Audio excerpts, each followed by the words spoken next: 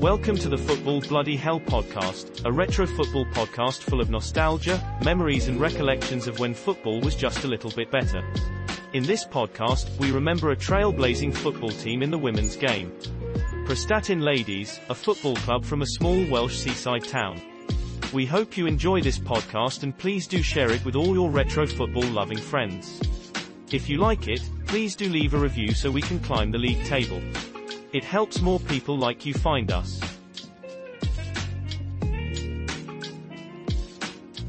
Prestatyn Ladies, trailblazing in women's football. It's hard to imagine that a small seaside town in Wales once made waves in women's football. Known as Prestatyn Ladies, they quickly rose up the ranks, and for at least 10 years were a force to be reckoned with. Before 1971, women's matches were banned. Although it didn't completely prevent women from playing providing it was for charity or other good causes. It did mean they weren't able to play competitively, nor on proper pitches, and were prevented from booking official referees.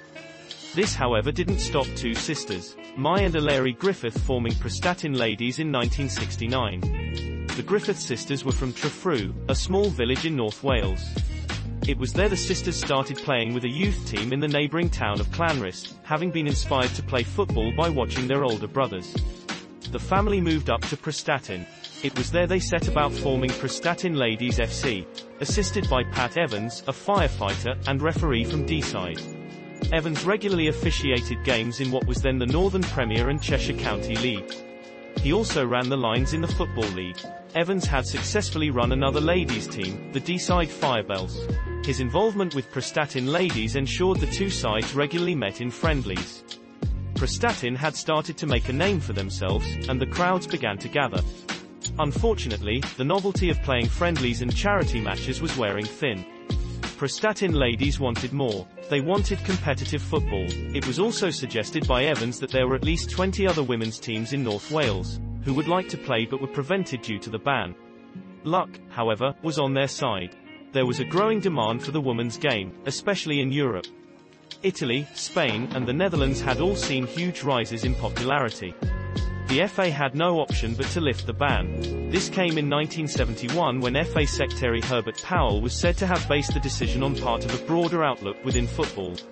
Only 24 hours after revoking the ban, Prestatyn played their first match as an official team. Playing Chester Ladies with around 700 fans looking on. They opened the scoreboard, but Chester quickly equalised, before gaining the advantage. 10 minutes before time, Prestatyn scored again to make the final score 2-2. The game had done its job and whipped up attention. More friendlies came over the summer months. With the women now able to play on a proper football pitch, they made Bastion Gardens their home ground, sharing it with the men's team.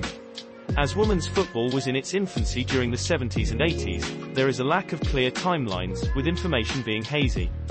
However, around 1972, Prestatyn Ladies applied to join the Merseyside and Wirral Football League. They were accepted and Prestatyn's aim of playing competitive football was realised. Prestatyn got off to a steady start to their league campaign. One such game had seen them beat United Biscuits 24-0. By the new year, they were at the top of the league and in the League Cup final. For the next few years, they went from strength to strength. Many of the other teams had been around for some years before becoming official, usually as a result of factories setting up teams. The unique nature of Prestatyn meant they were a team very much in their infancy who quickly rose up to impress and dominate the league. Their players quickly gained the attention of the Welsh national team, whilst also attracting interest from more established players wanting to turn out for them. At one point they had Welsh, English, and an Irish international in their squad. Around 1973-74, 4 of Prestatyn's players were selected to take part in the Welsh team's national trials. Diane Totti, Karen Wells, Brenda Jones, and Prestatyn's co-founder Mai Griffith were all selected to play.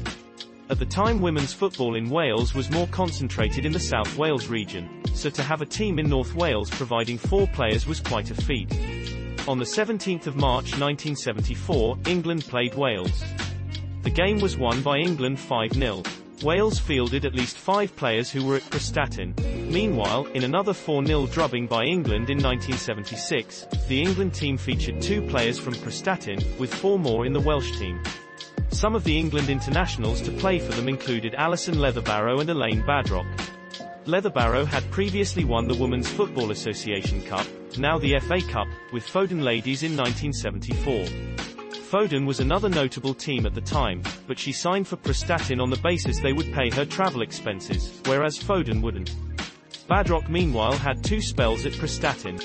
Initially played for them as a teenager when they were first formed and playing on park fields. She would return a few years later and by then a regular England international.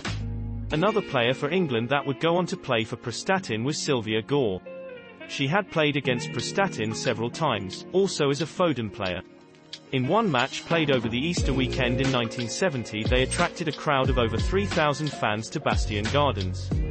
This was impressive given it was a friendly. Even the men's team couldn't surpass this until 1996 when they played an All-Star 11 team against Manchester United.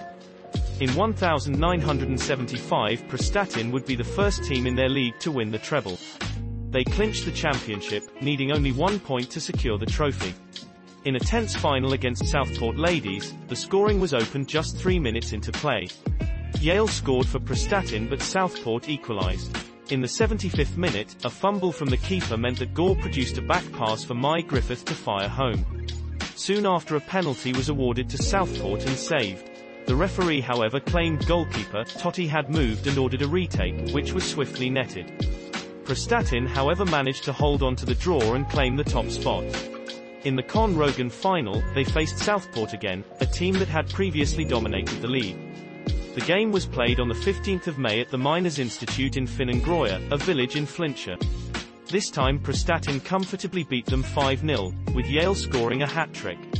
They also beat Halton Ladies 4-2 in the League Cup final. Past the 1976-77 season there isn't much known about Prestatyn. Records show they play Prestatyn Ladies in the second round of the Mitre Cup beating them 7-1. Sadly after this, the trail goes quiet. Over the next few decades, they have likely disbanded and reformed several times. In 2009 the team was playing as Prestatyn Ladies and Girls in the North Wales League and quickly gained promotion to the Welsh Premier Women's Football League. In 2014, they announced they have joined with Rhyl first playing as Rhyl and Prestatyn Ladies and Peter just as Rhyl Ladies. Unfortunately, this incarnation of the team disbanded in 2019 due to a player shortage. As of yet, the team ceases to exist. Having written their way into the history books over a very short period, their success was astonishing. Unfortunately, their legacy has a checkered past, but maybe one day another incarnation of the team will exist.